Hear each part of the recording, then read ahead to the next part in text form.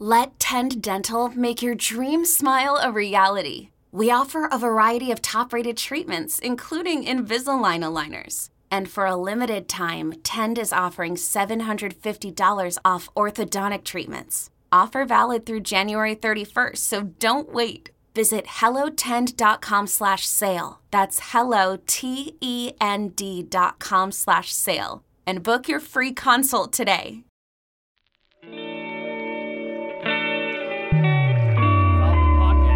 The following is a production of Dirty Mo Media. There he is. Come on in here, buddy. Have a seat. Hey, everybody. Glad you tuned in. It's time for another episode of the Dale Jr. Download. Mike Davis, Dale Earnhardt Jr., the Bojangles Studio. We've got a great guest today.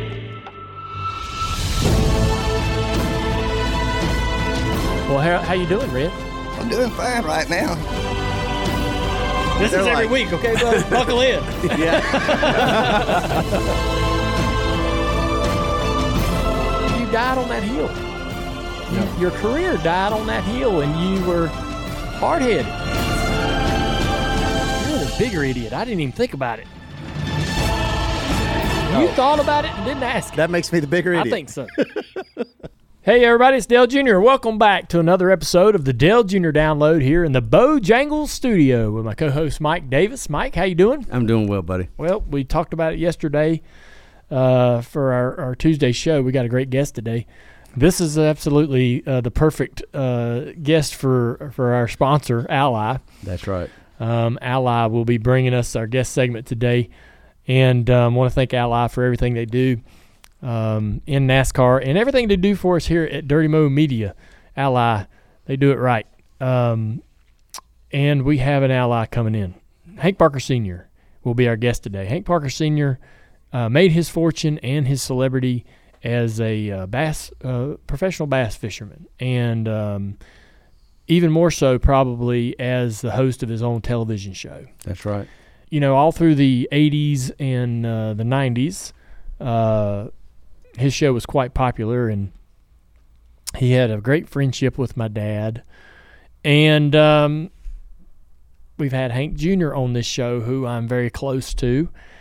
And that really has sparked the interest in getting Senior here and talking to him. He's a busy guy, hard to really nail down, but we're lucky that he's going to come in here today and talk to us about his friendship with Dad, but also I'm curious about how you become a champion professional bass fisherman. Right, and then carry that to television, which is where I was introduced to him at a young age, and that is his television persona. He has this amazing personality that's just, you gravitate towards. So. And then pivot, one of the most incredible pivots in life to become a professional race car driver. Exactly. How does one do that? We need to figure that out. He's going to be coming in here. Let's go ahead and welcome Hank Parker Sr. on the Dale Jr. Download.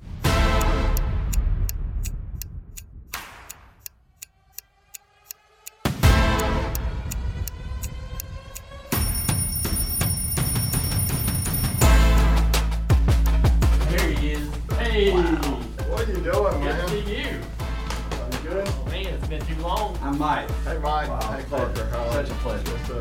Good to see you. This your chair? All right. Throw them headphones on. All right. So, Hank Parker Sr. Parker. How long has it been since I seen you? Man, it's been forever. Yeah. Probably 20 years. Has it been that long? It probably has. Oh, my gosh. Crazy. Yeah, it is crazy. It doesn't seem like it should have been that long. Yeah. So, thanks for making some time for us. Oh, I'm excited. Coming today. You guys roasted me pretty good. That's my chance to get back. When? Yeah, when Hank Jr. was here. You said, your dad was racing? What was he thinking? Well, I know it. Yeah. He's still wondering just I'm to go ahead and still wondering what were you doing. Tell you. Why were you doing it? Yeah, I'm going to tell you what I was thinking. So, all right. I always kind of been fascinated with your life and your career, and this is a great opportunity for us to talk about it. When did you start fishing professionally? Well, I tried in 1975. I fished my first BASS tournament in 1975. And I realized I was out of my league. I wasn't ready. And it was at Santee Cooper, which is a lake that I was real familiar with. And I went down and conditions changed, and I wasn't able to adapt to the conditions. What do you mean? Well, the water got muddy in the area that I was fishing in the river, and so I had to come back down in the lake, and I really didn't know how to transition from what I had planned on doing and the weather through the curve, and I wasn't able to adapt. And I watched these guys. Old Glenn Wells from Greenbrier, Tennessee, was about 55 years old at the time, and I was 20 years old. And I watched how he handled the situation. I drew him as a partner. And I realized I was not in his league. I didn't know how to fish the lures that he fished. I didn't understand a lot. So I went home and tail between my legs and started practicing. I worked on Lake Wiley. I ran a marina on Lake Wiley. You did? Yeah. I worked for a guy named Mike Hovis who owned Seven Oaks Marina. And so I worked for him, and I would fish in the mornings, the days that I worked from noon till closing time, and then the times that I worked from morning till noon, then I fished in the afternoon. I fished every day. And I fished baits that I never fished before, and I learned how to adapt, and I learned how certain baits work that I didn't know before. Then when I went back in 1976, I started. That's when my career really started. So why were you going to was it reasonable to think about making a living fishing competitively? I thought so. At the time, it was a few guys doing it, but not a whole lot. But Bill Dance was doing really well, and Roland Martin was doing well, and I just felt like that the door was open and I was going to go for it. And so where you grew up on the lake, you grew up fishing, your family, what was your connection? You know, my dad he liked to fish with a fly rod, but I didn't. I just got fascinated the very first time I ever went to the lake. It just fascinated me. I just fell in love, and it was just watching a bobber go under. I mean, it was a thrill like driving into turn 2 in Atlanta. I mean, it was just crazy. So you grew up around this, and you worked at the marina. What was the commitment? What was the commitment like to go fishing? Were you in a relationship? Are you married yet? I did. I got married in 1973. Started fishing in 1976. So I had kids already. Oh yeah. Okay, because Hank Jr. was born in 74. Yep. So, what is? Are you taking? Is this a financial risk? What if you don't? I borrowed $10,000 on a 90-day note at the Northwestern Bank in Maiden, North Carolina, and started fishing. And how'd that go? Well, there's no people, we'd be fishing a tournament and we'd be down there around bottom money. They'd pay like 40 places, so I'd be in like 38th place. And we'd be fishing in New York, and you have to cross Lake Ontario in 5-foot waves and risk your life. And the guy sitting around the campfire in the afternoon said, I'm not going to go across that lake for a 40th place check. What are you going to do? I said, I'm going. Yeah. Did you already? I got a banknote to pay. I'm going. So you already had a boat, I'm assuming, right? I did. So that $10,000 loan, it was basically to enter into tournaments? That's right. Is that the gist of what your spinning is? Yeah, that's right. And you're trying to make it back. Fees, paying entry fees and all the expenses, Yeah, you gotta be able to make that money back then. So, you got to make that note payment. Did you make it? Oh yeah, there's no motivator like poverty. I mean, it will get you on your toes. Fair enough. Yeah, so it was really good for me. That I was in a good position. Kenny Schrader said one time, and your dad was in that same league. You didn't really sit down and plan out a financial plan on what I'm going to achieve. Mm-hmm. You would have paid the race. Dale Senior, if NASCAR say, okay, I'm gonna let you boys come race, but you're gonna have to come up $15,000. They'd have figured out a way to come up with it. Yeah. So it wasn't some master plan. Dale Earnhardt never sat down and thought, one day I'm going to be a multi-millionaire as a race car driver. Yeah. And Dale Earnhardt thought, how am I going to get that next set of tires? That's right. That was the whole deal. And so are you basically doing this out of pure love for you were thinking, man, I'm going to be able to make a living doing the one thing that makes me the happiest. Yeah, that's exactly. That was my whole goal in life. I love to fish. I'm going to make it happen, and we'll see where it goes. Financially, I never dreamt the sport would grow like it grew, and that the money would be available that's available. Yeah. And it just was way better than I ever dreamt. But so talk about that. How big was the Bass organization and the tournaments? How big were they when you started? How much did it change? It's really crazy. And I'm thinking the first year your dad won the championship, I won the Bassmaster Classic. I think 79 maybe.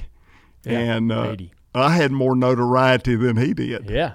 I mean, really and truly, yeah. I had him as a guest on the show to promote the fact that he's a NASCAR champion. Yeah. And so it's amazing when you put the two sports together. Fishing has grown immensely, but not in the league with what NASCAR did. Between 79 and 99, NASCAR just exploded.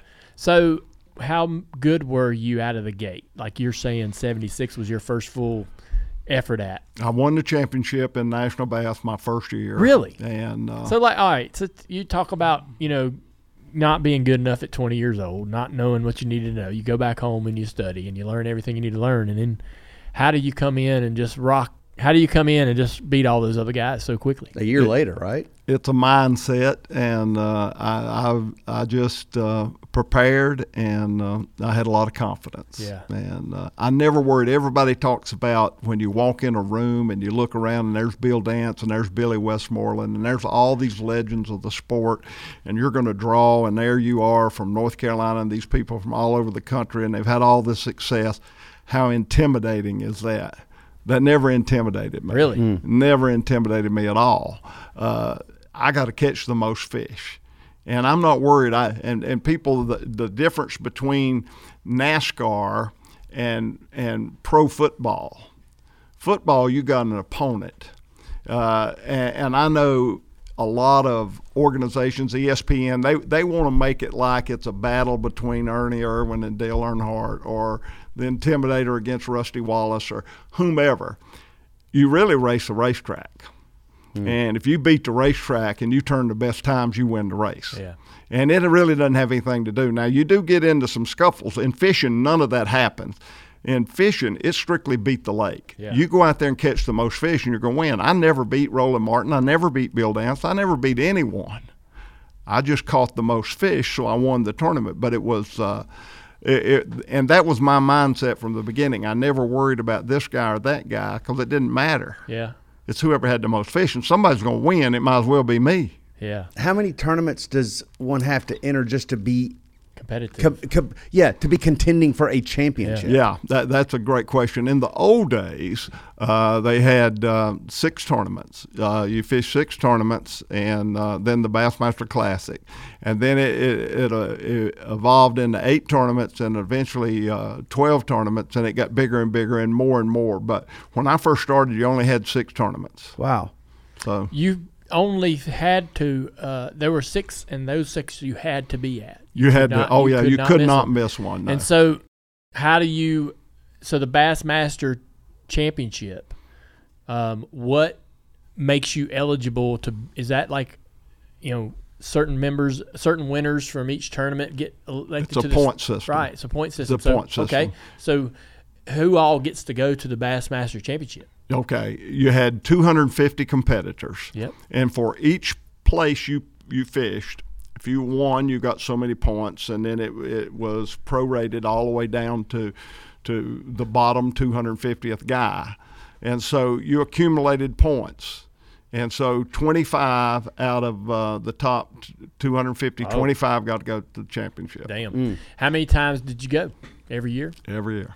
I never missed. You never missed. And so How many bass championships did you win? I won 2 world titles. I was the first guy to ever win everything, which is a qualifying tournament, Bass Angler of the Year, a Super Bass tournament, which was their big money tournament, and the Bassmaster Classic. I was the first guy to ever do that. When did you decide that you wanted to, so I want to tell you, your personality is second to none. Like, you are a fun guy to talk to, be around. I remember when I was much younger how entertaining it was to be in the same room with you.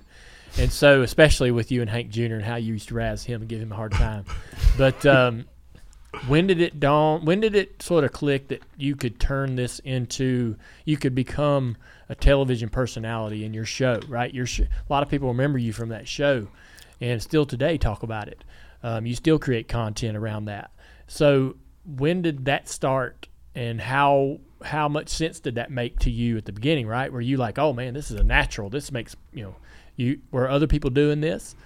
Well, the fishing world was completely different than any other sports world, because you really didn't have enough prize money to make it. Much like racing, you got to have sponsors, and or you're not going to make it on prize money. So, in 1979, I won the Bassmaster Classic. I had no earthly idea what that meant. It was $25,000 first place. $25,000 was a lot of money in 1979, especially to me. But I had no earthly idea what the opportunities were going to be with that title. Yeah. Mm-hmm. And as I started getting opportunities and realized how much money you could literally make through endorsements and promotions and opportunities, then I saw the light. Yeah. And I said, man, this thing can be pretty lucrative. And so as time went on, I just basically realized that the more publicity I get, the more influence I got on a consumer about buying my product. If I say, hey, I'm Hank Parker, well, they got to know who Hank Parker is. And I recommend you buy this lure. And the more notoriety I have, the more opportunity I have to make money off of that endorsement. Well, as time went on, I kind of exhausted all my relationships with people with magazines and newspapers. I'd come up with all these ideas for articles. Well, you can only do that for so long. So then I thought, well, if I'm going to make more money and I'm going to grow, then I'm going to have to be in control of my own destiny as far as publicity. Mm-hmm. So I gravitated to television, not having a clue what I was doing. Yeah. But how'd you do it then? Because everybody thinks they could be on TV, whether it's hunting or fishing, but you ended up on getting a TV deal. How do you do it? Well, it really took money, and it took a big risk on my part. Everything that I'd ever earned or made in my whole life, I put at risk, because you had to personally buy the airtime. Then you had to produce your own show. Dang. And so it was a big step. And at that time, we look at these little cameras today that has high resolution that can do 4K, and you can buy one for $4,000. Well, the broadcast networks required you to have an Ikegami 79 camera, which cost $100,000, and then you had to have a recorder. There were no mics. Everything was hardwired. There wasn't any. Of course. Yeah, right. Everything was hardwired. Yeah. And so you had wires running up your britches legs and a guy with a mixer in the back of your boat. It was a big. And so you had to buy all of that stuff. And so it was about a $400,000 investment to get the equipment to edit and to video, and then you had to buy your airtime. So we bartered our airtime. We bought mostly from NBC and CBS and network stations, and we bought different markets around the country. So we did it different from everybody else. And that blows my mind. I know it. Because that right there is an investment. Now, at what point then, you talked about the endorsements. I would have to assume then you are now attractive to other endorsers. You've got your own television show. Who cares how you had to get it? You got it. And so did that open up to where it started paying for itself, and then people started, rather than you having to buy airtime, you started selling? I had no idea how any of that worked, and so it's all based on cost per thousand, CPM.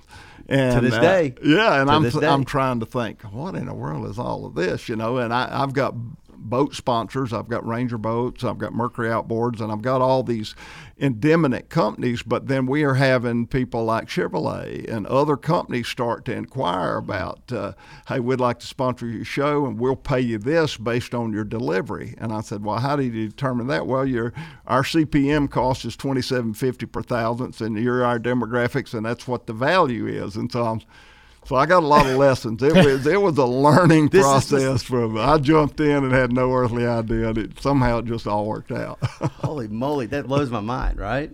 Yeah. So Hank Parker's Outdoor Magazine on TNN in 1985. You had Michael Runnels. Who is Michael? Michael was a guy that was a technical guy for Humminbird who had a degree in marketing, and he understood how it all came together. Yep. And so I got hooked up with him, and he did all the administrative stuff. See, I was still competing. Yeah. And so I'm never, you know this more than anybody else, there's so much business behind the scenes in NASCAR. But that don't matter when you put that helmet on. You can forget all of that. It's about that racetrack and that moment. Yeah. Well, I've got all this business to run. I've got all these sponsors. I've got all this airtime. I've got all these demands on getting shows ready and delivered to certain networks at certain times. And all that stuff is just a big distraction because I got to go fish Lake Toho next week. Yeah. And so I need to have my mind cleared where I don't worry about anything. And I did. I separated my business totally. So I had to have a person that could handle all that. So your show was famous for having a lot of celebrities that were not in the fishing world, right? And so who were some of the, I guess, Dad was probably a blast, but who were some of the celebrities that you would have on there that maybe had no idea what they were doing? Well, I won't say they had no idea, but my biggest celebrity ever is when Bo Jackson played two sports. He was the first guy to ever get that notoriety and pull that off. And so Nike was running commercials all over television, Bo knows, and it was a huge deal. So I'm sitting in my office one day, and everybody's gone. It's probably 5:30 in the afternoon. The phone rings, and it's Bo. And he asked for Hank Parker. And I thought it was a joke. Yeah. I didn't know who in the world was calling me pretending to be Bo Jackson. But he said, hey, man, I'm going to go fishing with you.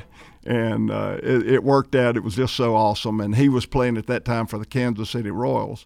And he had a week off, played a doubleheader like on a Tuesday, so the next Wednesday he was off. I was going to Oklahoma to fish on the Verdigris River, so I invited him to come. He did, and we did a show, and Bo was the coolest guy. I mean, it was just amazing. Were those type of people calling you all the time? Hey, I want to go fishing with you. We had quite a few, but, I fished with a lot of football coaches. I fished with Tony Dungy. I fished with Randy White of the Cowboys. I fished with Larry Bird. Bird was a cool guy. Yeah, I bet that was awesome. Yep, he was cool. So. Yeah. How many times did you have Dad on? We probably fished together about 10 times, and we did about 4 shows together. Really? So cool. One of my favorite, I have to tell this on him. He, today, if you were still racing or Jimmy Johnson, let's just pick on Jimmy. If Jimmy was racing and he fell out of the race and all the media was there sticking microphones in his face, hey, Jimmy, what happened? He said, well, we broke a valve spring, and so we were limping around, and we were just trying to get those points that are so important, and we finally broke a crank, and it took us out of the race. He'd give you that explanation. You stick that microphone in Dale's face, and he'd say, blowed up. Yeah. And he'd look at you like he had 2 heads. Yeah. Like, what do you mean, what happened? We were just talking about that, how he would do. You could tell when he was pissed, but he'd just say a few words. Oh, yeah. He's going to tell you right quick. So I was doing a show out at at the farm, and Taylor and my daughter Lucy, they were fishing for catfish, and Dale and I were sitting up there watching, and Taylor hung a catfish, and she had a little Mickey Mouse rod and reel, and it was more than Mickey could bear. And their little ears laying all over the pond dam. And Earnhardt looks over at her and says, Taylor, what happened? And she pokes that little lip out, and she looked at him with them little beady eyes and said, it blowed up. End of story. That is hilarious. I mean, the apple don't fall far from the tree.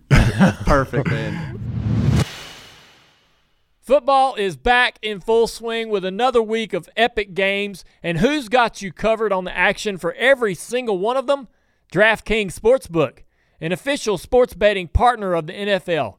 New customers can bet $5 on football and get $200 instantly in bonus bets. Nobody's missing out on the action this season. All DraftKings customers can take advantage of 2 new offers every single game day this September. Get in on the NFL Week 2 action with DraftKings Sportsbook.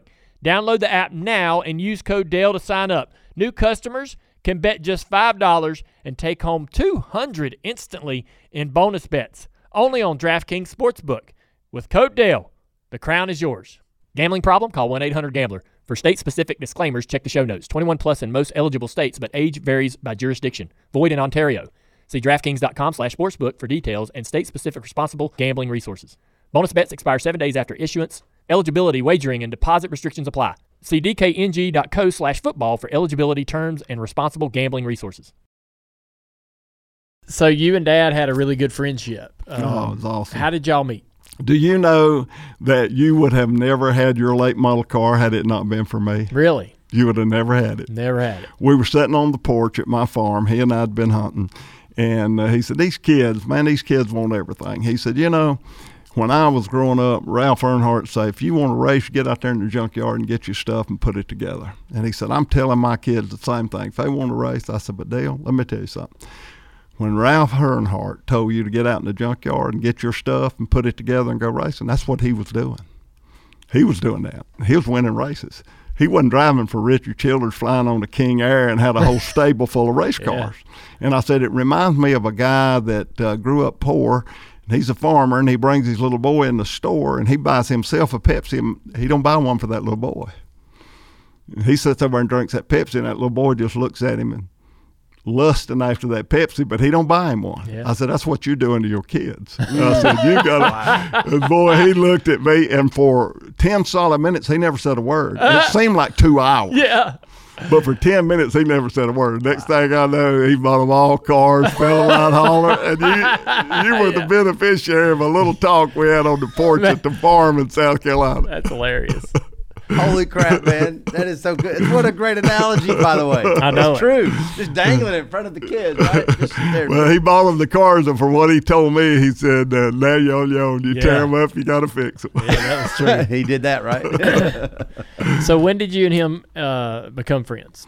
He was racing dirt at Metrolina. Daggum, way back there. Yep, and Donnie Reeves. Yep. And everybody said, he likes to hunt. You need to hook up with him and take him hunting. Well, he was hunting at a place in Chester, South Carolina. And I hunted with an old guy named Franco Hill, who was a nut.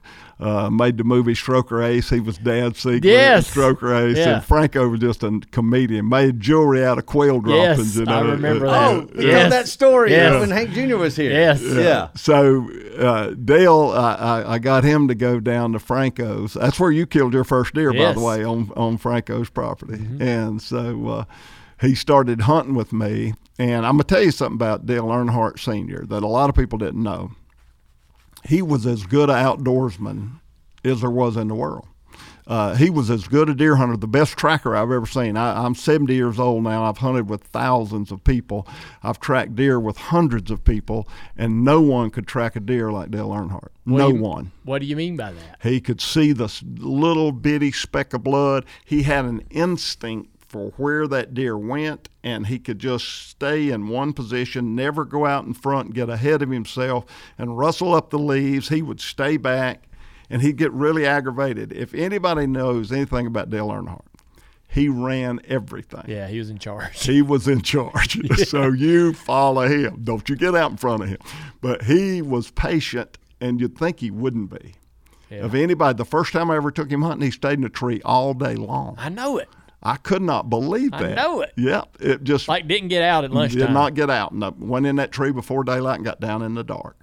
And it was amazing. And that before blew my mind. That's before these penthouse tree stands and everything. Oh, yeah, no, this is on a little ladder stand and it's hardly big enough to get your hind end on. And he sits there all day long. Mm-hmm. Yeah, that amazed me. But he had that same patience in tracking. And he just had this tremendous instinct. He was really, really advanced in hunting. Yeah. Hank Jr.'s or not Hank Jr., but Martin Truex Jr. will do that. He'll get in the stand in the morning and not come out. And I'm like, all right. I mean, I don't know. I got to get a sandwich. But he would, and I'm not telling you anything. You know the time commitment it takes to be great at anything. But man, when season started, he was gone.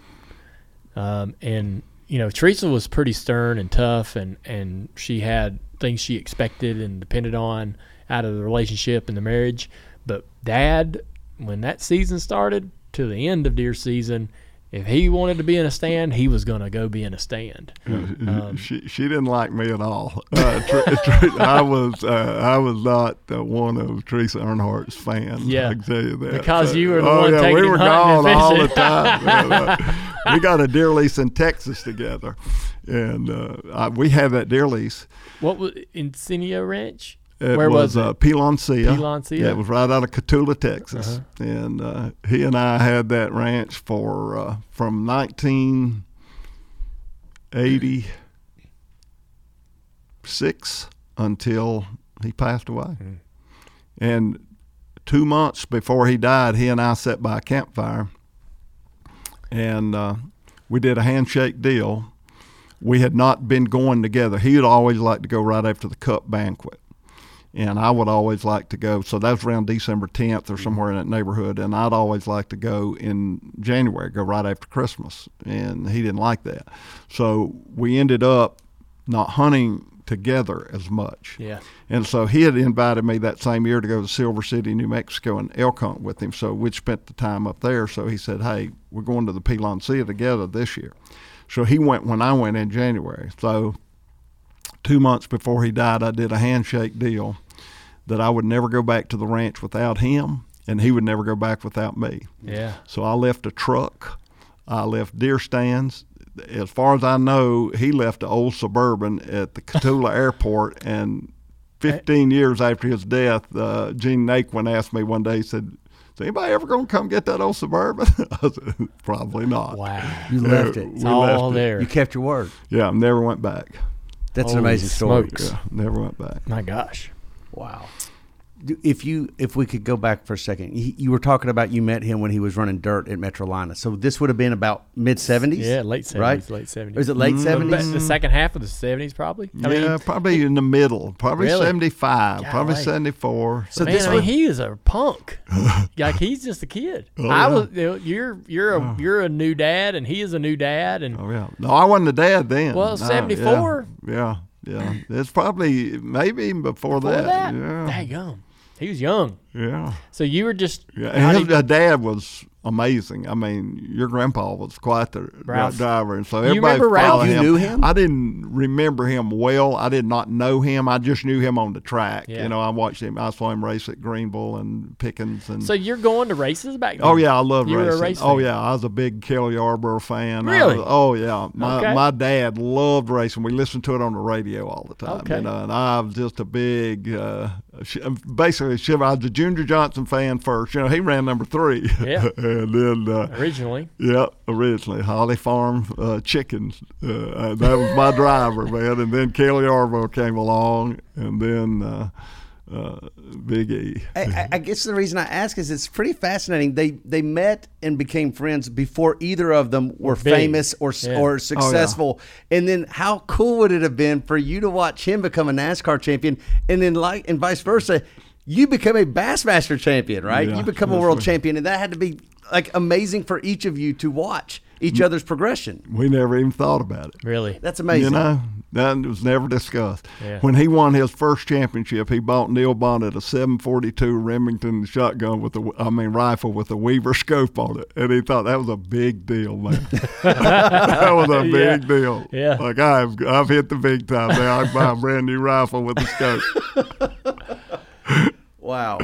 So go ahead, Dale. Well, so one of the things I wanted to ask you about is you won the World Championship in 1989 and then retire. You're 37 years old. You know, I don't know about the fishing world, but I do know about the racing world, and driver retirement is it's a really particular moment, right? And a driver doesn't want to retire when he feels like he's got a little left in the tank, right? You want to get it all out. Rusty Wallace talks about it today. He's like, man, I might have just done it a little too soon. I wished I'd have done it a different way. And I wonder, that competitive atmosphere, I know that you had lucrative things going on. I know you talk about it. Your calendar day was slam full of responsibilities, but you did have to walk away from that competition and that draw of trying to be the best, right? You did that at 37 years old, on top of the world. Why? Hank Jr. and Billy and Ben had started racing go-karts, and I got them into that. Yeah. And we had a little track at the house, and we absolutely loved it. And so every weekend, Hank Jr. would say, Dad, can we go racing this weekend? Can we go to the go-kart track? No, son, I'm not going to be here. I'm not going to be here. Dad, I on and on and on. And it was the hardest thing that I ever did is walk out of my house and get in my car and drive to the airport or hook up to my boat and go to a lake, knowing that I had little boys that couldn't do what they wanted to do because their dad wasn't home. Yeah. And I cared a lot more about being a dad than I did a professional fisherman. And I told myself and I told my wife at the time, if I ever get to the point financially that I can be free, I'll retire.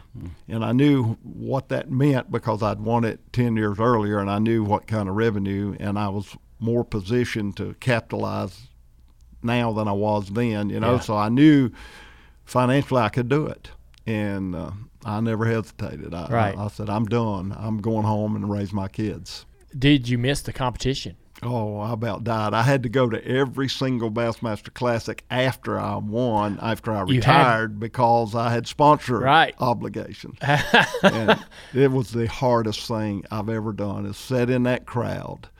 And I was at the peak. Man, I was better a year after I retired than I was, and I had won 2 tournaments the year that I retired, and I'm sitting there thinking, golly, well, that was hard. Yeah. So after you retired, you still fished competitively somewhat? No. Minimally? No, not at all. You were done. No, I quit. You continued the show, the television show. I put it all into the show. All into the show. Yeah. All right. So why did your boys not want to go into professional fishing? I don't know. I was pretty hard on them. I thought when you went fishing, you got 1 pack of cheese crackers and 1 Coke, and you started at daylight and you quit at dark, and you saw how many casts you could make every hour. And so when I took them when we was kids, I probably burned them out really bad. Starved them too. Starved them to death. Yeah, they didn't die of dehydration. Dad, I'm hungry. I didn't really know how to separate that. I'm a better grandpa. I can promise you that. I wasn't real good then. Yeah. So they didn't want any part of it. That's what you're saying. And why? So is that maybe why racing seemed to be more interesting to them? Is because you all would be gaining the experience together, right? You weren't an expert in in racing, right? So was that maybe why that was a better experience for them to be racing and you helping them get involved? I think anybody that is aggressive in nature that gets in a race car of any kind is going to get hooked on it. It is an adrenaline rush like nothing else that I've ever done. I've done a lot of things and I've had some exciting moments, but there is nothing like driving a race car. Right. It is the most adrenaline fix that there is, and so it's extremely addictive. And my kids are just like, I think you take any kid in the world, and if they've got a competitive nature and they're aggressive and you put them in a race car, and that's going to be their ambition for life, I'm going to be a race car driver. When did you drive a race car for the first time? Oh, man. Well, we started in go-karts, and that was probably... And you ran? Yeah, I ran. I raced go-karts? Yeah, I raced go-karts. And where? How old were you? I was probably 33, 34. Yeah. Yeah. driving in the master's class. Yeah. Where does 33-year-olds get to run go-karts? We raced Millbridge, and there was a place right there in Denver, and it's amazing. Caraway. There were a lot of little dirt racetracks that we went to a lot of them. So you ran a lot of dirt go-karts, and then what? What I want to bridge that to this NASCAR Busch deal. Well, the way all this whole racing is back on that front porch where I told Dale Earnhardt that he was depriving you guys of having an opportunity, and he decided he's going to get y'all some Townsend cars. Yes, it was. And back on that same front porch, and you were there. And I got to tell a story. You and Hank Jr. were pretty rough on me, so I'm gonna get rough on you in a minute. I imagine what this is about. Well, I got to tell hilarious. it. But anyway, it was on that front porch that somehow your dad and my son came up with your old orange late model car, your old street stock car, and that's where. Dad, y'all bought that car. Unbeknownst to me. Earnhardt told me. He called me on Monday. He said, "Have you got a car hauler?" I said, "A what?" He said, "A trailer. If you got a trailer, they'll put a car on." I said, "Well, I got a farm trailer. All my tractor's on." He said, "Well, you bring it over here and bring me a check for I don't know how much money it was." I said, "For what?" He said, "You'll see. Just come on." So that's what I ended up with. And that was the beginning of Hank's racing career. Of Hank's and mine as well. And yours. I'm not going to let you got a street stock too. Oh, yeah. I got me a street stock car. Yeah. I remember now. Hank Jr. So I took that. I had built this car. That car, I loved it. It was a great little car. I raced it a lot. And the last race I run in it, 200 lapper on New Year's Eve. And I'm leading with like 30 to go, and I busted the spider gears. Used to weld them up. Oh, yeah. I welded them up, obviously, and they busted out. But the damn car was a good car. He takes it. Hank Jr. won a handful of races with it. He did. He did a great job. He did. He ended up rolling it on the back straightaway. Concord. Yes. Yeah, that's right. What a great racetrack that was, and how awesome it was. What happened to that car? What happened to that car? Yeah. I ended it when he rolled it. I know. Yeah, Did you put it behind the shop, or is it over in the junkyard somewhere? Yeah, I think Jim Cook or somebody wanted it to strip it for some parts that was on it. So I think that's where it find went. that thing. That'd be cool. So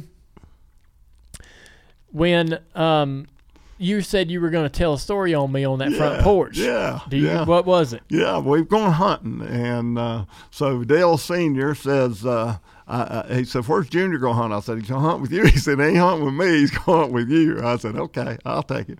So I put Dale Jr. over here in a tree, and I said, "Now, if you have any problems, I'm going to just go climb a tree over here and just wave, and I'll come to you if you have any problems." Well, I didn't even get to my tree stand. He's walking about across the field. He's got his gun, and it's a bolt action, and he's beating on that bolt. And I'm saying, whoa, wait a minute. He's beating on the bolt. He won't stop. And so I finally get to him, and I said, "Hold on, what's wrong?" He said, "I can't get the bullet in this gun." I said, "Well, just hold on, let me see it." And I said, "Dale, he's already one in there." So what did he blow himself up? Got that thing just going all over. So now he said, when I was racing, what was I thinking? What was you thinking? Yeah. I will tell you too. We were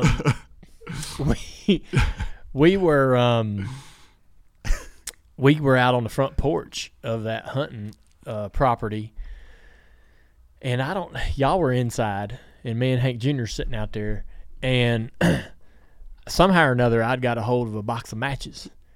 Or a booklet of matches, and I was sitting there lighting these matches just because they smelled good or whatever, right? I'm just piddling. We'd been kicking around ant hills and all kinds of stuff, right? And it was like 10 minutes later, Dad comes outside on the porch, opens the door, and he goes, "The hell y'all been burning?" Me and Hank were like, "Well, yeah." You get scared to death, like freaking out scared. And I can't lie, right? You get caught in a lie, you're in big trouble. So I'm like, I just playing with these matches here. He's like, and he goes, he went off angry about, like, "You gonna burn the whole dang club down. What are you playing with fire for?" That's a good question, actually. And he finally goes back inside, and me and Hank sat there and we're like, how in the heck did he know we did that? Because we couldn't smell it. Right. But boy, he could smell. He's tracking you. He could smell that match from 10 minutes ago. Right. And me and Hank are sitting there going, how in the world did he know we were doing that? Yeah. Or that I was doing that. And I thought, man, we're in big trouble. But so y'all raced. Did you race the street stock? And what was Hank Jr. obviously had some good success. What was your experience? Well, we raced street stock, and then we gravitated. He went to late model, and I went to super late model. And super late, I got to race against Jack Spraggs and Freddie Query and Rich Bickle and some really cool guys. And they had open carburetors. You didn't have to be restricted. Yeah, you run whatever you want. So I ran a big 800 Dominator, and man, that thing was bad to the bone. Yeah. It's on new tires. You could come out of, Concord didn't have a turn 2. Yeah. Come out of 1, you had that dog leg. Yeah, and then you went into 3, and man, you could light it up. Man. It was an adrenaline rush like nothing. And I could out-qualify. I remember I out-qualified them all one time. Spraggs was on the outside. I started on the pole. And it was probably, Hank Jr. was way back. He was probably 8th or something. And Toby Porter was there, Bickle, Freddie, Jack, the whole 9 Freddie yards. Query. Yeah. Freddie Query helped y'all a bit, especially Hank Jr. Yeah, he did. Yeah, he went to work for us.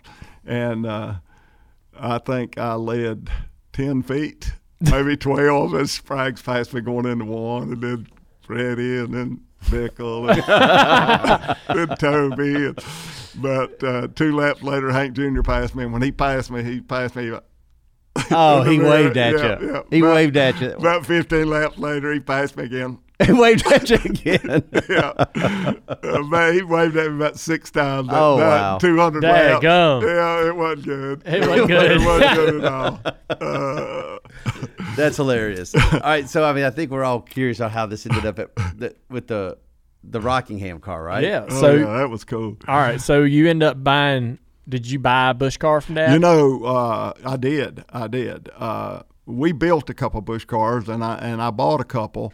Your dad had bought a car off of Kenny Wallace. Uh-huh. Yep. The only race that Dale Earnhardt did not make in the Busch Series was at Richmond. Yeah. And his stuff was heavy. Yeah. And Kenny Wallace had built this Busch car, and Dale knew if he was in that car, he'd have won the race easy. Mm-hmm. So he bought it. Yep. And I wanted it really bad. Yep. So I don't know what I paid for it. It was way too much, but I ended up with it. And it was really a cool car, and it was like a 3/4 drop. Everybody's running a drop snouter straight, and it was like a 3/4 drop. And so I wanted to race Rockingham. Rockingham's going to be your first Busch race. That's going to be my first Busch race. So I'm going to go race Rockingham. So Buddy Baker was a great friend of mine, and I got Buddy to go with me. And I had driven at Rockingham with his dad, Buck Baker's driving school. That's right. And they kept wooing me back. Mm-hmm. They said, "Man, you can't do that. You got to slow down." So I wanted to go, man. I really, it was an adrenaline rush. So I got Buddy, and Buddy got all the stats, who qualified on the pole and what the speeds were on the race the year before. And I went out there and made probably 400 laps. Went through about 5 sets of tires, spent about $20,000 out there that day fooling around. But I was fast enough to make the race. Buddy said, "Hey, you're going to make the race easy. All you got to do is be cool. Don't drive into 3 too hard. That's what's hurting you. If you just slow down, getting into 3, you're going to come off 4. You're going to make this race good." Yeah. You're going to be in the middle of the pack, and that's back when 50 and 60 cars was trying to make a 34-car field. Yeah. So I felt pretty good about it, and when I got out there and practiced, I was decent, and that was back in the days that you could run Goodyear or Hoosier, and you made your choice. Well, Hoosier had a better tire. Faster, yeah. Yeah, they had a faster tire. So I was up there, in the top 15 or 16 cars. And I did not understand how much you lose from new tires to 3-lap old tires at Rockingham. I did not understand that at all. And so I tried to carry the same speed on 3-lap tires into the corner that I carried 1-lap or 2-lap tires. Yeah. And it is amazing, you know that way better than I do, how much those tires fall off at Rockingham. Yeah. And I had no idea, and Steve Grissom was taped up making a mock qualifying run. I didn't want to mess him up, so I tried to pinch that thing down in 2 and keep from hitting Grissom, buddy. And when it let go, I mean it let go. I hit the outside wall and then back on the inside wall, and I tore my little car up. So I didn't get to race. What'd you do? And we packed her up. Your dad came to me. I was in the infield care center, and he said, boy, you better get your butt back to Concord before you get skinned up. Is that's the one where Hank Jr., when he tells the story, he looked at you because he had. I remember him not necessarily roasting you. I thought he was saying that you know no fear and you don't really feel pain. But when he looked at you, you were you banged up a little bit in that wreck, right? Really, I was way more banged up in a wreck at Concord than I was there. I didn't get my feelings were hurt more than anything, but I did get a little blow there. But it was so disappointing. What happened in the wreck at Concord? Oh, man, that was a Big Ten race, and I had my late model car, and we'd be going in carrying a lot of speed into 3, and a guy named Dan Furr got under me and pushed me head on into the turn 3 wall, and Hank Jr. was leading the race. This was on lap probably 75, and Hank Jr. was leading the race. And when he came by, the whole body was gone off my car. It wasn't nothing but a cage. You know, we ran those fiberglass bodies, and the whole body came off, and the whole top roll cage is mashed down to the steering wheel. Daggum. And Hank Jr. came by, and he told his spotter, he said, boy, I don't know who that is, but I bet they're not all right. And when he got back halfway back around, they said, that's your dad. Well, he's trying to stop on the racetrack, and my radio, you know, I can't get to my helmet. All that stuff's torn off. So I motioned him to go on because he was going to stop on the racetrack. Yeah, he was going to get out. But he was leading the race. I didn't want to mess him up. Yeah, he knew you were all right when you motioned him on. Man, that would have been terrifying. Yeah, it was a terrible wreck. I mean, it was a bad-looking wreck. Well, you tried to make the race at Rockingham, Martinsville, Hickory. Hickory's tough. Yeah. Good grief. Yeah. I missed the race there in '97. I had run a late model car a little bit at Hickory. Yeah. And man, that Busch car was like an Army tank. Yeah. And I hit my same lines that I did in a late model car, and oh my goodness, that thing went to the wall so fast. I mean, it was like pushing like a freight train. I did the same thing at Myrtle Beach. I'd never ran a Busch car, right? So we were going to go test at Myrtle Beach in 1996 to get ready to run that race. And that same year, my very first Busch race.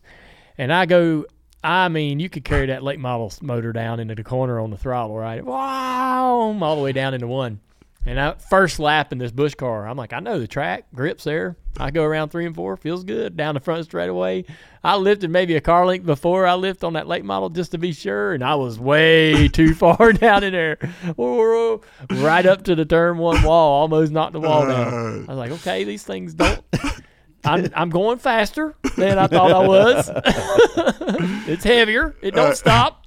It's nothing like when you're in the middle and you realize, well, I've drove her in too deep. Yes, now I'm going to pay a price. Yeah, I bet. So was Dad supportive in convincing you to continue to try this? No, he said, you're an idiot. What are you doing? Really? You're crazy. You better get that fishing rod, get back out of the lake. What are you doing? Really? When I bought the Busch car from him, I have to tell this. We went to Martinsville, and Richard and Leo Jackson had the track rented.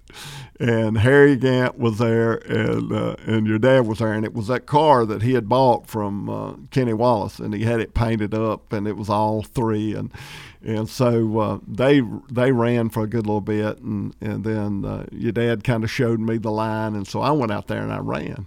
In whose car? In Dad's in the car? 3. Oh, wow. And you would never know it was. Right. I mean, I'm in the 3 car, you know. Yeah. So Harry Gant was impressed. I was running some pretty good laps, and Harry Gant told Leo Jackson, he said, come out here and look at this fisherman run this car. And so I made a lap. Leo said, That ain't that fisherman. That's Earnhardt.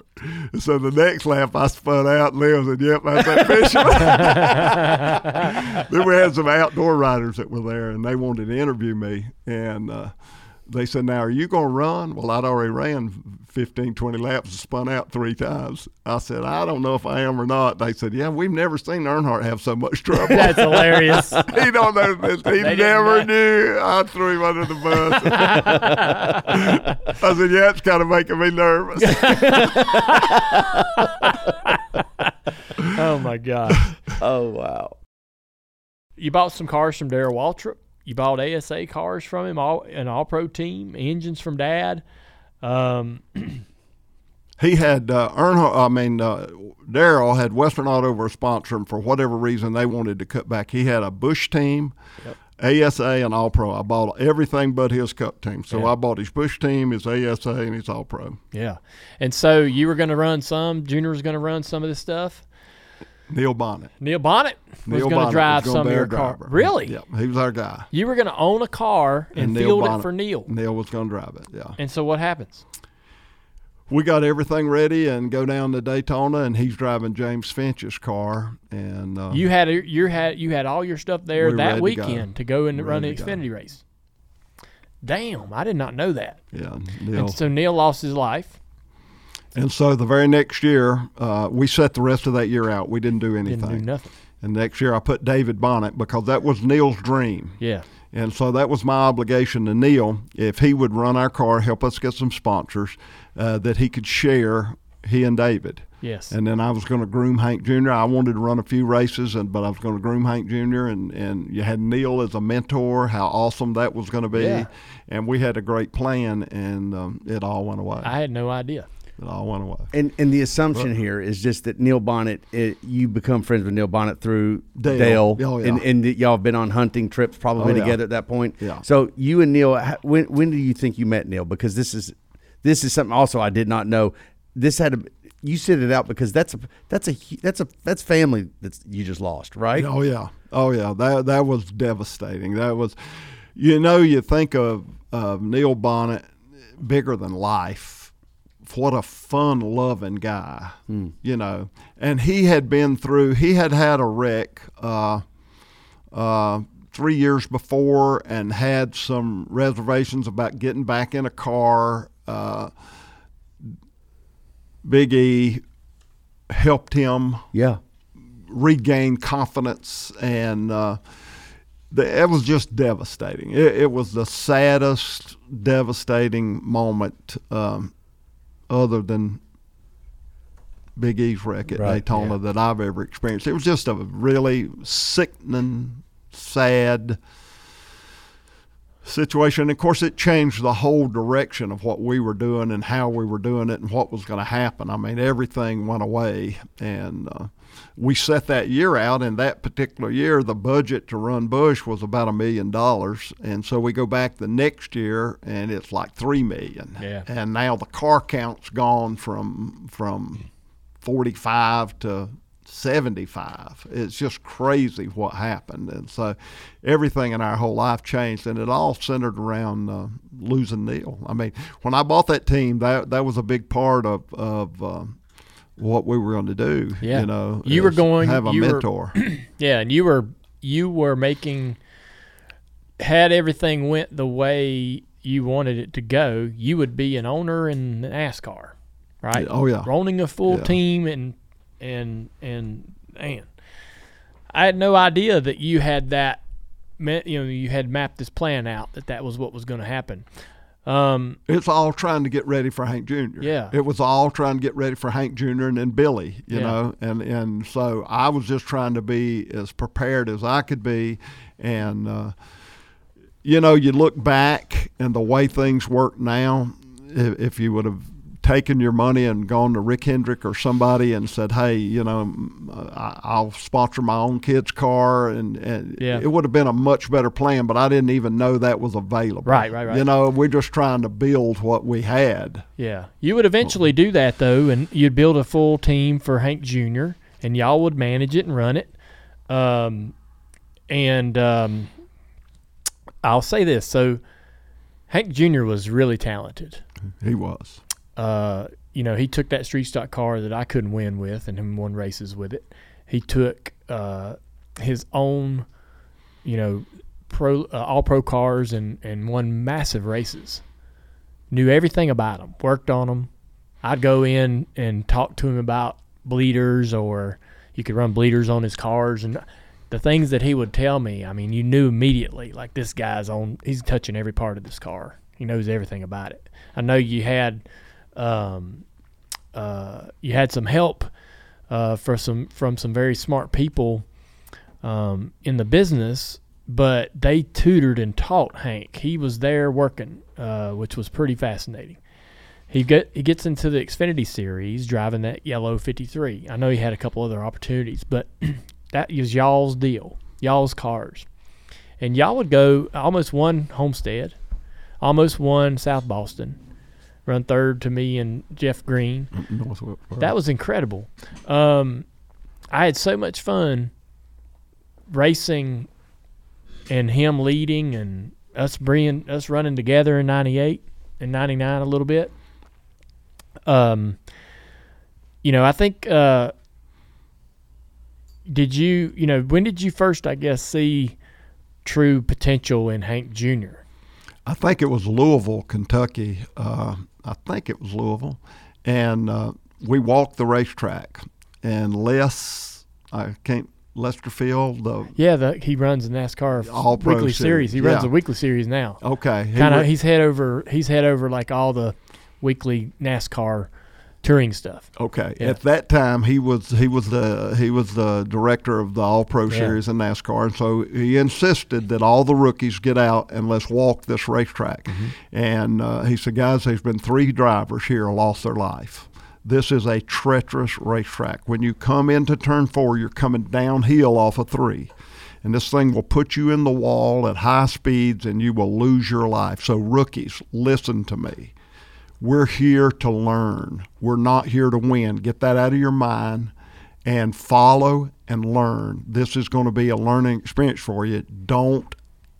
Absolutely don't think you're going to come up here and master this racetrack. This is a tough one.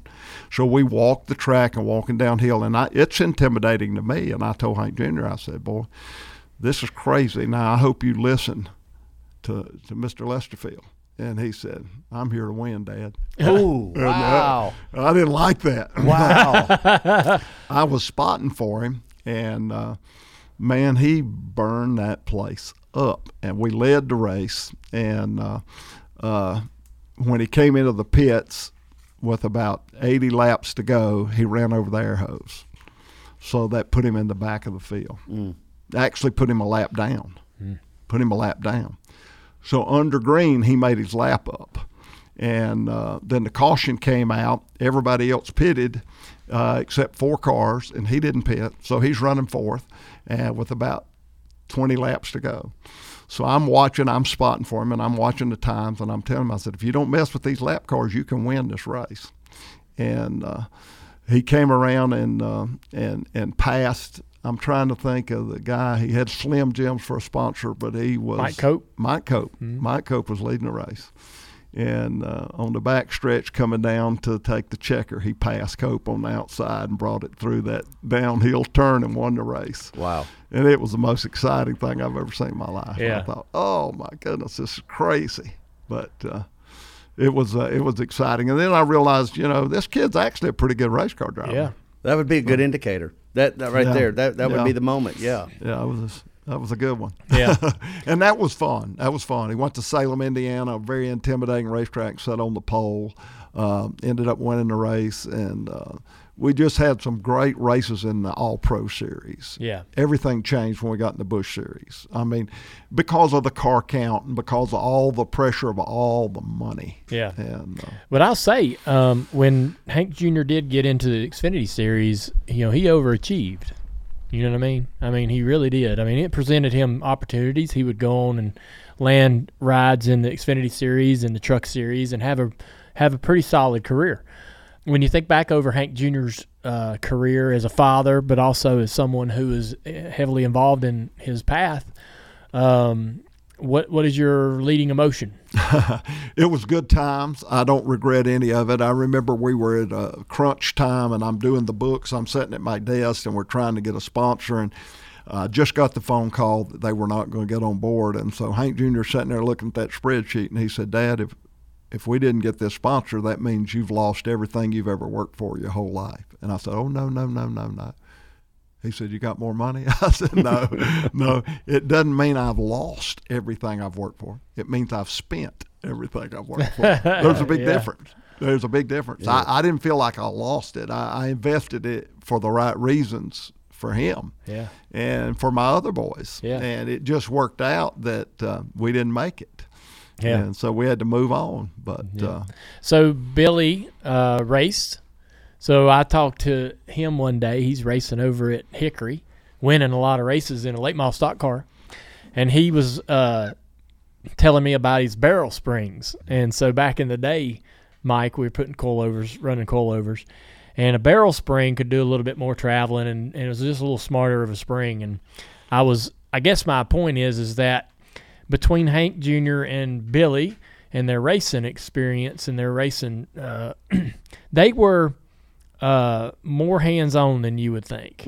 More into how the car's set up, doing a lot of this work themselves, not afraid to get their hands dirty, and to not have this legacy of racing in generations through the family. They understood why a component worked the way it worked. They knew race cars. They did. Like. They really did. Right. And Billy ends up getting a opportunity to race for Rusty Wallace. And one of the best looking race cars I think I've seen in a long time. Had flames on it, number 66. Duraflame. That's right. Yeah. Good looking race car. Yeah. Painted side skirts. One of the first cars that's out there with just painted side skirts on it. It's really good looking. And run good. I remember a race at Vegas. Billy had more talent. Billy was super, super talented. Rusty was a great driver. Rusty was not a good owner. Yeah. If you start up a team and you got a rookie driver, you don't really need a rookie crew chief. Yeah. And he brought a crew chief up who had no experience at all with Infiniti type cars. He was a late model crew chief. Yeah. And there Billy comes out of a late model car and puts them on. It was just. Well, I remember them having some good moments. Las Vegas was awesome. Vegas was awesome. Yeah. If they had a good pit stop, he could have won Vegas. I agree. I mean, it was really, really a good race for him. Yeah. But after that, it went kind of downhill. Yeah. So it's fascinating to me looking back that they got the opportunities they had, and they were again like they were moments where you could see like really this could be pretty good. Did Hank Jr. and Billy ever share a racetrack together in the Xfinity Series? Because I always remembered. I thought Catfish's. I remember that Rusty Wallace announcement, and I couldn't remember if it was on the tail end or after Hank Jr.'s deal. But it was Hank Jr. was still racing. They raced together in Memphis. Both had the Marines for sponsors. Hank ran the 53 car, and Billy ran number 7 car. Okay. And it was pretty cool. That is cool. Yeah. Right. And Hank Jr. ran really well. Could have won the race. He got tangled up with your brother. Okay. And he was actually leading the race and with about 12 to go and got tangled up with Kerry, and he didn't fare real well. Yeah. But it was he ran awesome. Billy ran decent, not great, but decent. Yeah. So when the racing program ends, right? How does that come to a stop? Well, Hank Jr., Billy, when he wrecked at Chicago, Dr. Petty said that he'll never race again. He said, make it clear. Billy. I'll never clear him to race again. And then Hank was going to run the 1 car, and Pennzoil was the sponsor. What was Billy's was Billy dealing with concussions? Head trauma. Yep. Head trauma. And Hank had some of the same experiences. He did. Yeah. He did, but not nearly as severe. Really? I did not know that. Yeah, Billy was. I didn't know Billy's was that Billy's bad. got a very, very quick wit. Yeah. And for probably 6 months after the Chicago wreck, you would see his wheels were turning, but he never would come up with anything. It was just a Rolodex going round and round and round. It was scary. Yeah. But then Hank Jr., when that whole one car went away, he ended up signing with Roush. And he was going to run the 99 car. Jeff Burton was going over to run for Childress, and Hank was going to run the 99 car. Well, Carl Edwards came out of the truck series, and he was going to run the Busch car. And I'm trying to think who his sponsor was, one of the auto parts companies. They wanted Carl to run the 99. And so that put Hank on the sidelines because of the sponsor demand.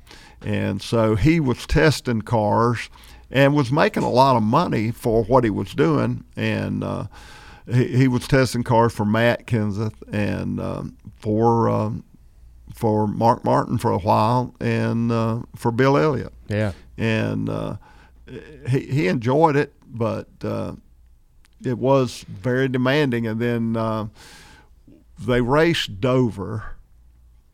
No, not Dover. They raced Pocono, and then fly to Nashville to run the Busch race. And so Carl Edwards was going to do flying back, and something happened weather-wise, and they couldn't get back. And then Hank wasn't at the racetrack, and so Jack mandated, or I don't say Jack, somebody at Roush Racing mandated that they have to be there for both the Infinity race and the Cup race. And so now he's testing cars Monday, Tuesday, Wednesday, and he's got to go Friday to the Infinity race and then leave there and go to he's never home. Yeah. So he said, I'm not doing it. That was it. That's it. That's why he quit. And I'm assuming he had kids by this time, right? He did. He had kids. He said, and not to offend me, he said, Dad, I'm not going to do what you did. I'm going to be home for my kids. And if I have to live under a bridge and we all have to be in a sleeping bag, I'd rather do that than to live in the Taj Mahal and never be home. Yeah. So when you walk away from motorsports and this plan to become an owner and all of that, where do you go?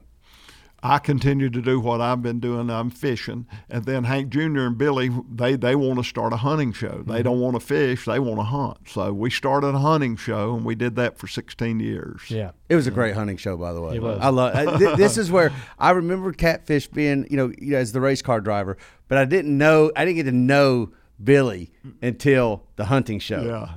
And the dynamics between the three of y'all are fantastic. He's a nut, man. He is a nut. And you guys produced that all yourself? We did, yep. Yeah. Yep. So I had plenty of experience by that time. I'd already been in television for 15 years, so right. I know. That was pretty easy. We're driving through Denver, North Carolina, and Denver's got like this one street. Big long street, and we're driving by this building, and Hank Jr. goes, "You see that little strip mall right there?" And he's like, "Yeah." I was like, "Yeah, I see it." And he goes, "That's where we do all of it in that building right there." Is that right? Oh yeah. I mean, it's a really nondescript sort of building on the side of the street, and along all the strip malls in Denver, North Carolina. I don't know how many square footage it is, but y'all still work out of there today. Well, we moved. I moved my operation down. I live in the big city of Union, South Carolina. Yeah. So yep. You're down there. Yeah, we sold all that out in the big city of Denver. So Denver's gone. South Carolina. Denver's gone. So you and y'all get into the hunting show. So deer hunting, that's kind of where I feel like I connected with Hank Jr. the most in the outdoorsy world. And y'all did take me hunting for my first couple of successful hunts. Saved your life. Saved my life several times, I'm sure. And by the way, not to interrupt you, but probably the funniest thing that's ever been said on this show was when you and Hank Jr. were talking about the were y'all were hunting quail or something, where you God the yes. feather. Oh my God, I laughed so so hard at that story. That is one of the classic moments where you shot that thing and just rained feathers all over your dad. I heard that story from both Hank Jr. and Big E. So I was a little bit. I would love to hear Dad's side of it. I was annoyed because we going hunting. Dad's like, hey, it's a Remington deal. I had to go. He had to go. It wasn't like it was a son, I'm gonna take you hunting. It was a sponsor deal. But when we get there and we're splitting up, they're going to break us into 2 halves. There's about 8 of us, I guess. We're going to go 4 per field. He's like, you're going to go with the sponsors.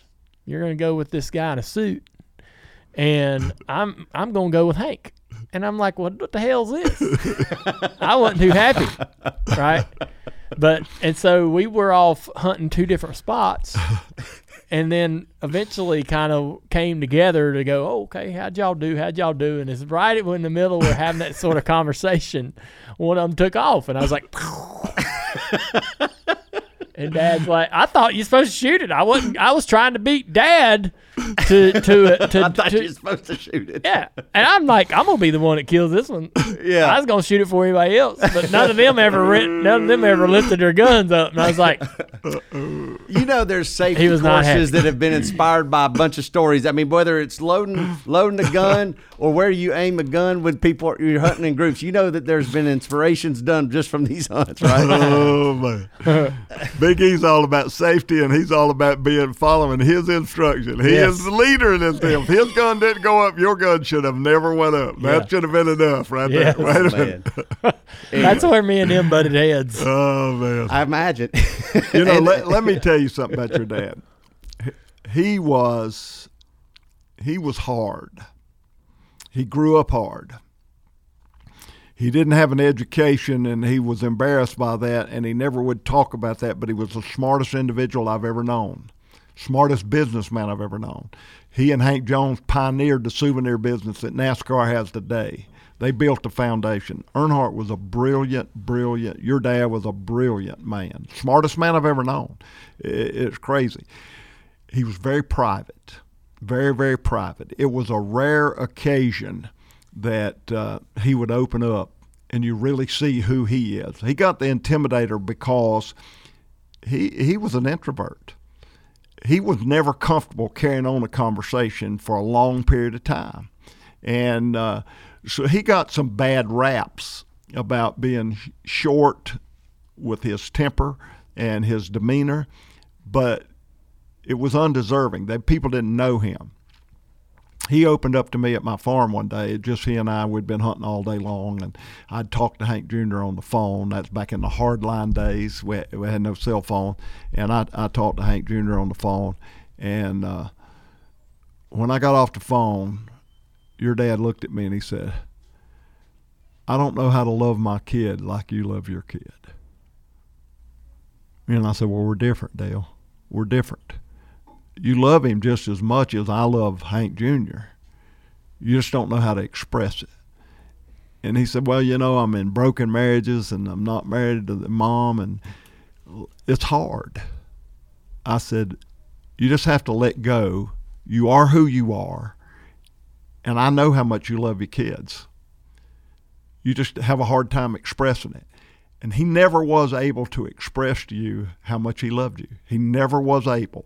And you always felt like he loved you when you won and he didn't when you didn't win. Right. And I could tell that. And I've always wanted somehow to get you and just grab hold of your shoulders and tell you how hurt he was that he did not know how to express his love to you. And he teared up. And for Big E, the Intimidator, just he and I sitting in the living room, to share that with me showed me how tight we were at heart as friends. Yeah. But it also showed me a side of him that was sad, because he really wanted to have the same relationship. That I'm outgoing, I'm free to talk, and I'm not intimidated to say I love you. All that didn't fit his demeanor, but it was in his heart. And he expressed to me that day, he said, I don't know how to love my kids like you love your kids. I said, oh, you love them just as much. You just don't know how to express it. Dang. And that was heartfelt. I'd have loved to have heard that story a long time ago. He loved you. Let me tell you, we were in a tent in New Mexico, in Silver City, New Mexico. And we talking racing, talking about Hank Jr.'s opportunities. You were running the Bud car. And he looked at me and he said, that's the dumbest thing I ever did in my life, is getting that boy that Bud sponsor. He said, I should have went with Burger King. He said, that has not been good for him. Oh, man. That's not been good for him. I said, well, it looks to me like he's doing pretty good. He said, that ain't what I'm talking about. That ain't what I'm talking about. He said, I don't have him in the environment I'd like to have him in. Dang. That was your dad. Yeah. And he had a heart, and he loved his kids. He just didn't know how to express it. Wow. I've watched a couple of your videos, something you did, I guess, in the last couple of years, where you genuinely have thought about Dad. And I knew y'all were close. I knew y'all were so similar. Even just your looks when you stood next to each other, it was interesting how comparable y'all were. Your sons born 2 days apart and both juniors, and I felt a real instant connection to Hank Jr. that we would just be buddies no matter what, right? But I saw this video a couple years ago, or I saw it just recently, but I think you've made it in the last 2 years, where you got really, you're standing at this tree stand. That was Dad's favorite stand, and you're talking about how that you had no one ever had hunted that since, right? And that stand's been there. And there was I knew y'all were close. I knew y'all were. I knew y'all had conversations. I knew that you knew Dad and had moments with him that not many people would be able to experience. He would open up to you and literally count on one hand the other people he would ever have those type of conversations with. And so it's really fun to hear some of those conversations. I'd ask you, there's a million things I'd ask him if I could. But this is as good as it gets for me these days, is to hear from people like you. But listening to you talk about that tree stand and how much you love Dad and how important he was to you, even all these years later, you still remember the value in that relationship y'all had. It's as valuable to you today as it was when he was here.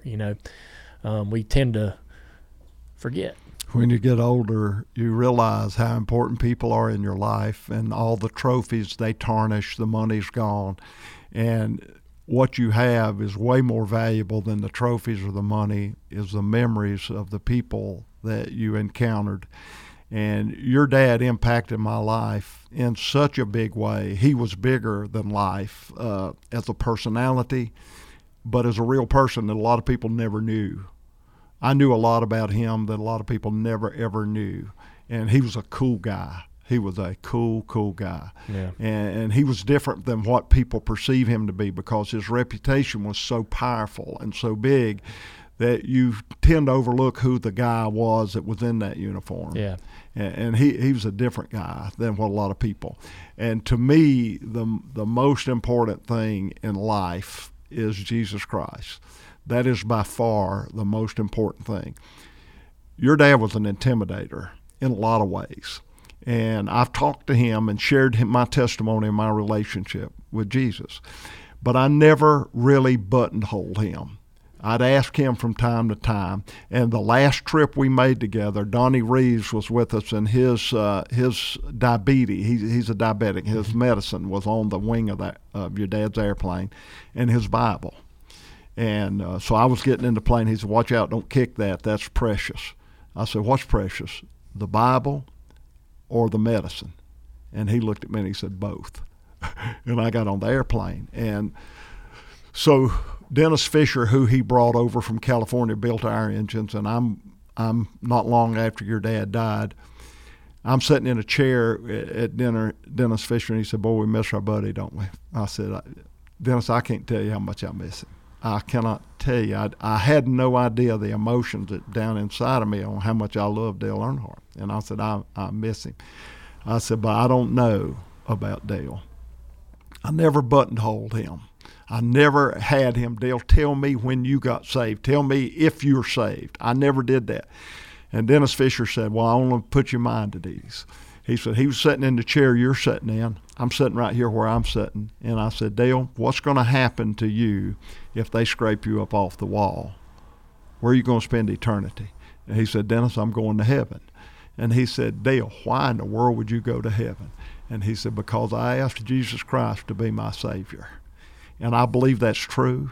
And I believe Dale Earnhardt's in heaven. And I believe I'm going to sit around with him around the big campfire, and we're going to have stories for the rest of our lives. Yeah.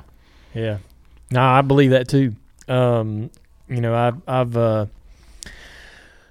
never I never really obviously didn't have these kind of conversations with Dad that you did or that Dennis did. But I always felt like Dad had you know, that was important to Dad, you know, his relationship with the Lord and our dedication to that. I mean, those things he incorporated that into his kids' lives. That was important for him, that they understood that relationship. And but I feel pretty good about that myself, that I'll see him again. You know, people deal with loss differently. People deal with that however they got to deal with it. I really don't give people advice on that, but you pick what you want to pick, right? What you want to believe. But I think, you know, that I'll see him. I spent a little bit of time missing him. Certainly there are days when, even yesterday, we were sitting here talking about something, and I was like, man, I'd love to ask him about this. But I just know that I don't have this feeling in the back of my heart that I don't have this sort of constant missing. Man, I miss him. Because I know I'll see him. I just know it. I know that I'll see him. I know he knows where I'm at. I know he knows what I'm doing. I know he knows we're sitting right here doing this. And I'll see him again, you know. And I hope that I remember all the things that I need to ask him. You will. You will. It'll be good time. Yeah. Yeah, but you won't ask if you'll listen. I'll be listening. He'll be You're saying he'll be in charge? He's going to be in charge. There's no doubt. He is in charge. He'd tell everybody where you go sleep. Mike Collier was his pilot, and we go on that elk hunts or where we're going. He said, put Parker in that tent, put him right there, put so-and-so right here, put the campfire right there. No, don't put the campfire there. Smoke will get in the tent. Put it right there. Yeah. You know what I mean? He's going every detail. You know, I remember what it was you were thinking about, and this would be fun to actually ask Hank about. And that is, you were curious about like his business sense of buying the boats, boats, his, Sunday money. Yeah. And I mean, you can go ahead and ask it. Yeah. Well, I always wondered, he was, as you say, he was very smart with his money and smart with business, but owning a yacht doesn't seem like a very smart business move, right? And I've done some research on the cost of running and maintaining a yacht annually. It's ridiculous. Like, it makes no sense. It's one of the things that that Dad did that didn't fit everything else he did in a financial way. And I would love to ask him, like, why was that? Was that just one of them things where you're like, okay, I'm just gonna. This isn't going to make sense financially, but this is what I want to do? I'm assuming that's probably the answer, because, like you say, everything else he did made really good sense, and he never made real bad decisions in financial money decisions and investments. But with a yacht, there's no way you can make sense of that. He didn't have enough time. Had he had the time, somehow that was going to tie into a profitable business. I don't know how. Right. You think about an airplane. Yeah. This throwing money away. Yeah. You buy an airplane. Well, he built Champion Air and made a fortune off of it. Champion Air turned out to be a heck of a deal. Yeah. So Champion Yacht Sunday money would have somehow, he just ran out of time. Yeah, you might be right. Oh, yeah. It would have been a profitable deal. I don't know how. You're 100% right. Of course. Well, why are we even doubting? Of course there was an answer somewhere. It would have been an awesome deal. You think, God, how did Dad see that? Man, who would ever thought the yacht would be a big investment that paid dividends? But it would have. Right.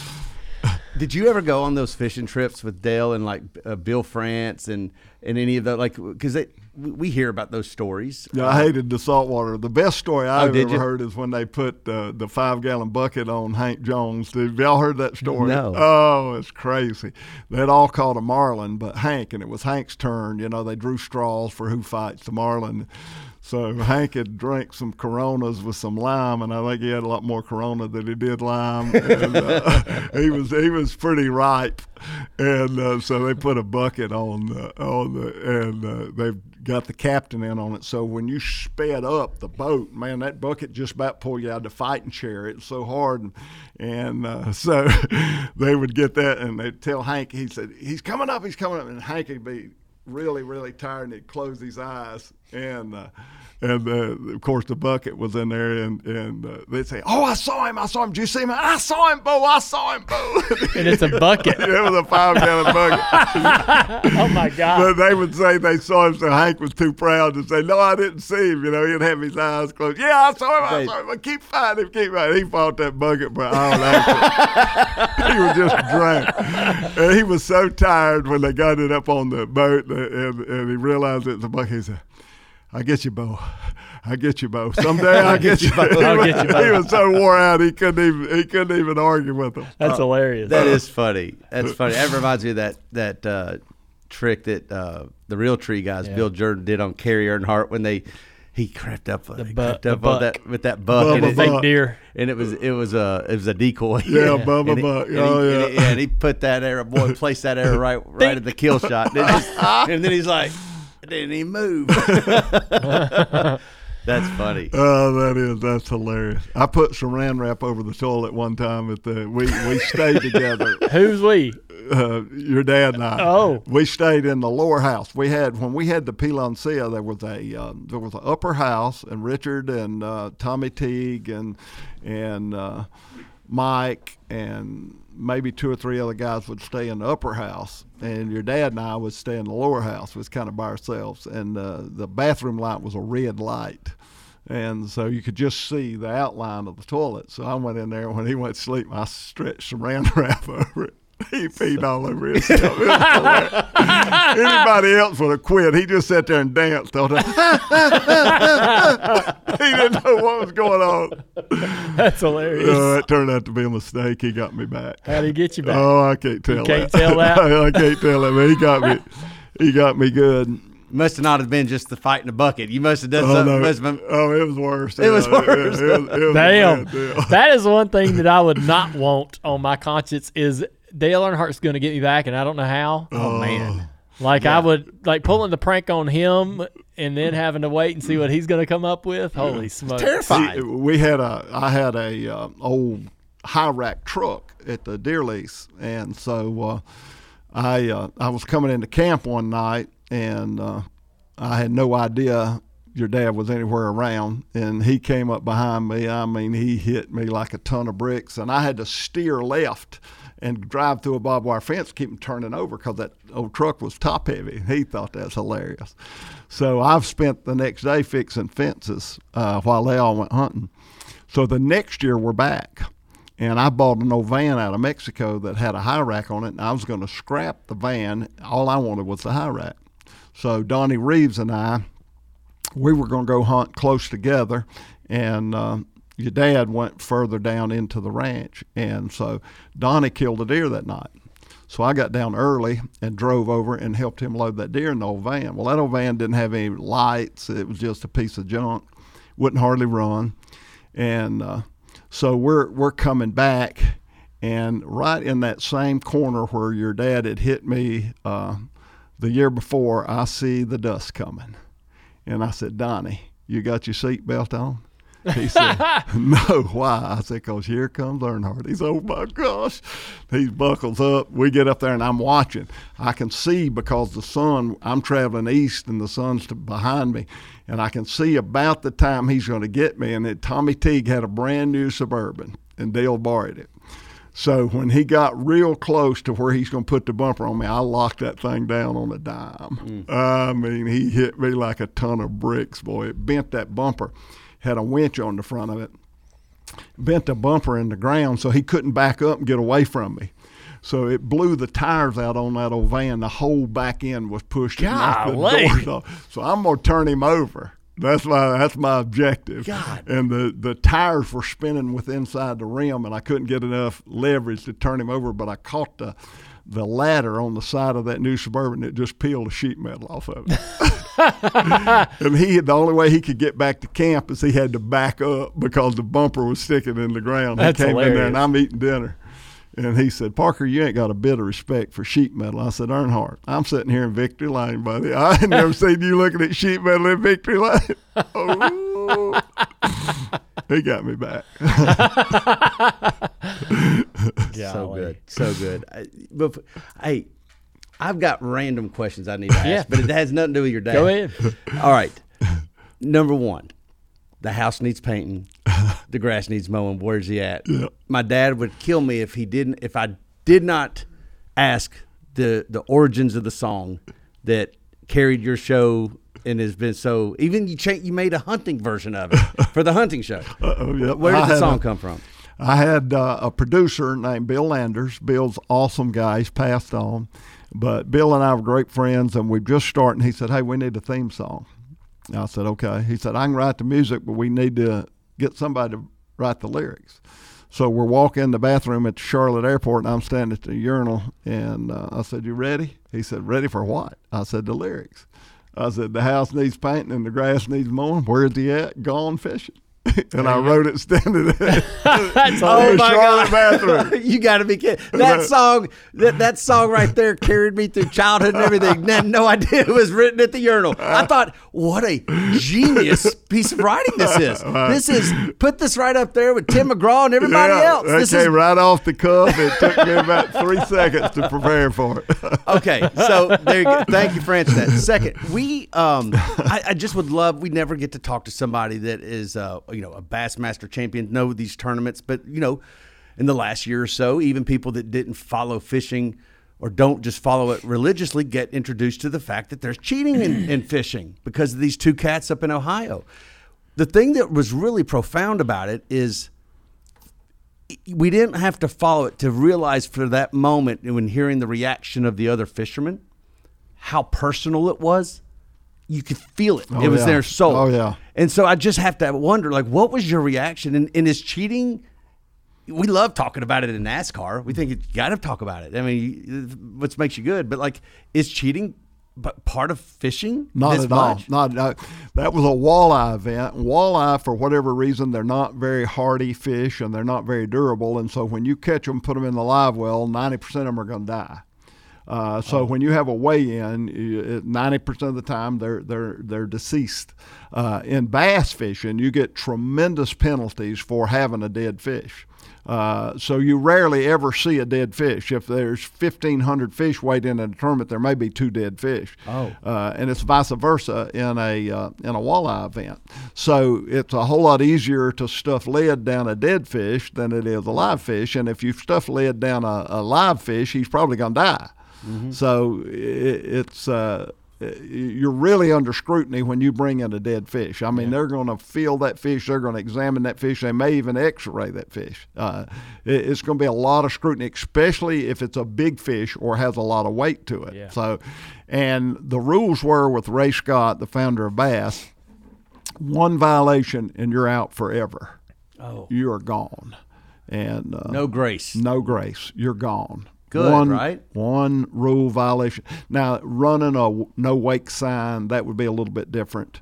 A minor infraction that could occur that wasn't a thought that I'm going to cheat. Yeah. But if you put together a plan, okay, I'm going to manipulate this thing and I'm going to intentionally cheat, you're out forever. Mm.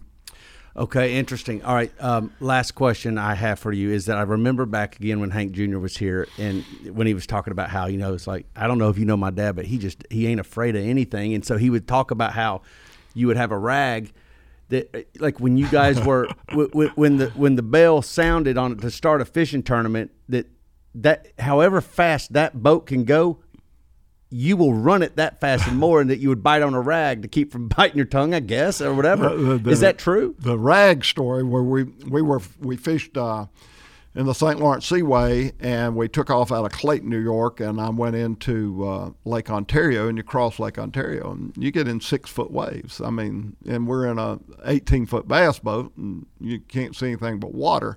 And sometimes when they fall off of those waves, I mean, it is like falling off of a building. Pow, pow. Yep. So I fished in the Black River on the other side of Lake Ontario, and now I got to come back for the weigh-in, and I had a partner. And so I pulled to the mouth of the Black River to go out into Lake Ontario, and a few of the other competitors were just there. If you don't go by boat, you don't get to weigh in, so you're disqualified. Okay. You got to go back. So I had a couple of the competitors come up to me and pull up in their boat, and they said, "What are you doing?" I said, "I'm going to the weigh-in." They said, "You won't make it. We've already been out there. It is horrible. You will not make it." And I'm telling them to shut up. I got a partner sitting over here who's petrified, you know. And so I said, "We're okay." I said, "Okay, guys, that's all right." I said, "I'm going to the weigh-in."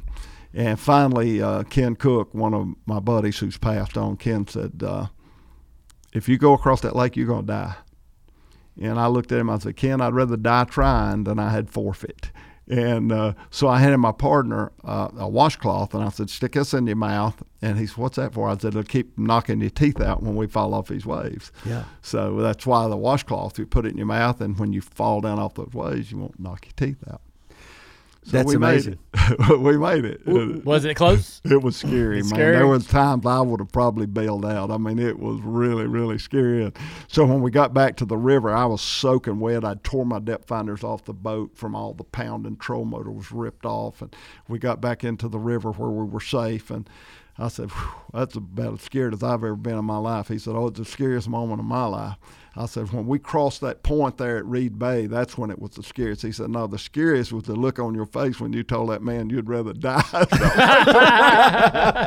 said, "Because I didn't feel that way." I wasn't ready. What a great story. Oh, wow. What a pleasure. So, Hank, what are you up to these days? We're still doing fishing television. Got a YouTube show. Yep. And we're trying to branch out more into social media. It's the whole television world right now is a moving target. Where it's going to land, how it's all going to work out. You know. Yep.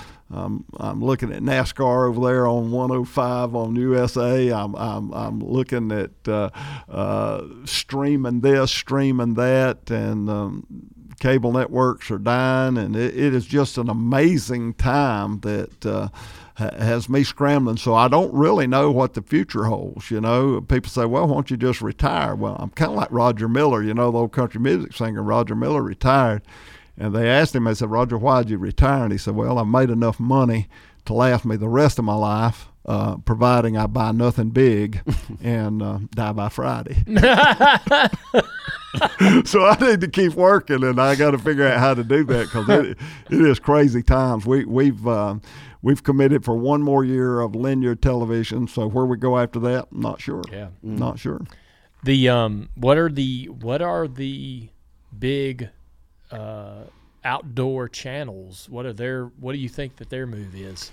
You know, their avails. Let's take the Outdoor Channel, for example, which was the leader. Their availability to homes was about 44 million, and they're down to about 18 million. Yeah. They're half. And so who knows where that's going to land up. And I tell people, a lot of the budget that I've drawn off of for the last 40 years, guys with mohawk haircuts that are painted green that turn a double back flip and over sensationalize everything about the outdoors, they're getting 4 million followers, and every time they post something they get 80,000 likes, and yeah.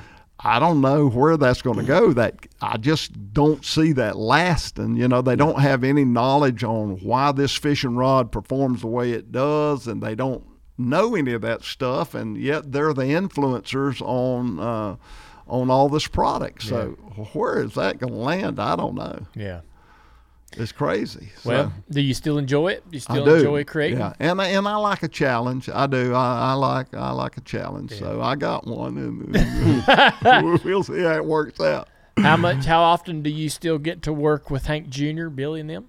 I talked to Hank Jr. and Billy probably 2 or 3 times a week. Yep. His 2 boys, Boone and Cade, are hooked on fishing, so they think I walk on water. Yeah, that's nice. I go up and fish with them as often. They got a new boat 2 weeks ago. Really? And they're all fired up. So I've been up there. And now, how old are they now? Cade is 12 and Boone is 17. See, that's amazing. That's why I asked, because I still look at, I know Hank Jr. when he started having kids. I mean, I still just look at him as like 2, 3, 4 years old, just getting started. But no, they're teenagers now. Yeah. And they got a boat. That's awesome. And Billy, I was looking at land and stuff down in South Carolina, and I think he's in realty, isn't he? Oh, yeah. He's doing commercial real estate, and he just got his own franchise for National Land and Realty, and he's got the Statesville area all the way up into Virginia. Just got his broker's license in Virginia. That's awesome. And so he's doing really well. That's good. He likes that. And Ben and Lucy? Ben is selling building material. He sells these high-end summer porches and doing good. And Lucy is doing weddings, photography, and all kinds of photography. She enjoys that. Awesome. And then my youngest son, Timmy, he just got a little boy and just turned a year old. So mild-mannered kid I had, and he ended up fighting MMA. Right. How long did that happen? Oh, I don't know how it happened. How long did he do it? For about 3 years, 4 years. Yeah. Wow. Jeffrey got in one of them matches one time, and I'm like, what? Are you thinking? Yeah. It is the craziest thing. I went to one. Yeah. Well, his dad did go race in the Busch Series at Rockingham. So after being a Bass Masters champion, decided to go racing. Oh, that would have been a good race. I think you set a pretty good example for them to just anything goes, right? Whatever you want to do in life. That's right. I wish I could deny it, but I guess I can't. No, these stories. No, he's right. If you can dream it, right. You know, Forrest Wood used to say, and Forrest Wood's the founder of Ranger Boats, and Forrest Wood was my hero. Forrest used to say, and he and your dad were great friends. Forrest used to say, "It's no use to dream if you're not going to work. Yeah. It's no use to work if you're not going to dream."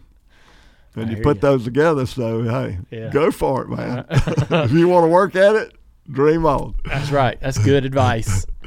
Well, Hank, thanks for coming today. Good to see you, my This has been buddy. a heck of a conversation, everything I hoped it'd be. Your dad would be so proud of you. Well, I appreciate you saying that, and I believe I can take that to the bank coming from you, buddy. Yes, sir. All right. Hank Parker Sr. on the Dale Jr. Download. Man, I'm really excited to have Ally help us bring the guest segment every week. It's one of my favorite parts of the download. We get to talk to so many different people in racing, outside of racing. But everybody that comes in here, I want them to have had a good time. I want them to want to come back. I want them to feel like an ally to Dirty Mo Media. Thank you, Ally, for your continued support of the download and the entire Dirty Mo Media team.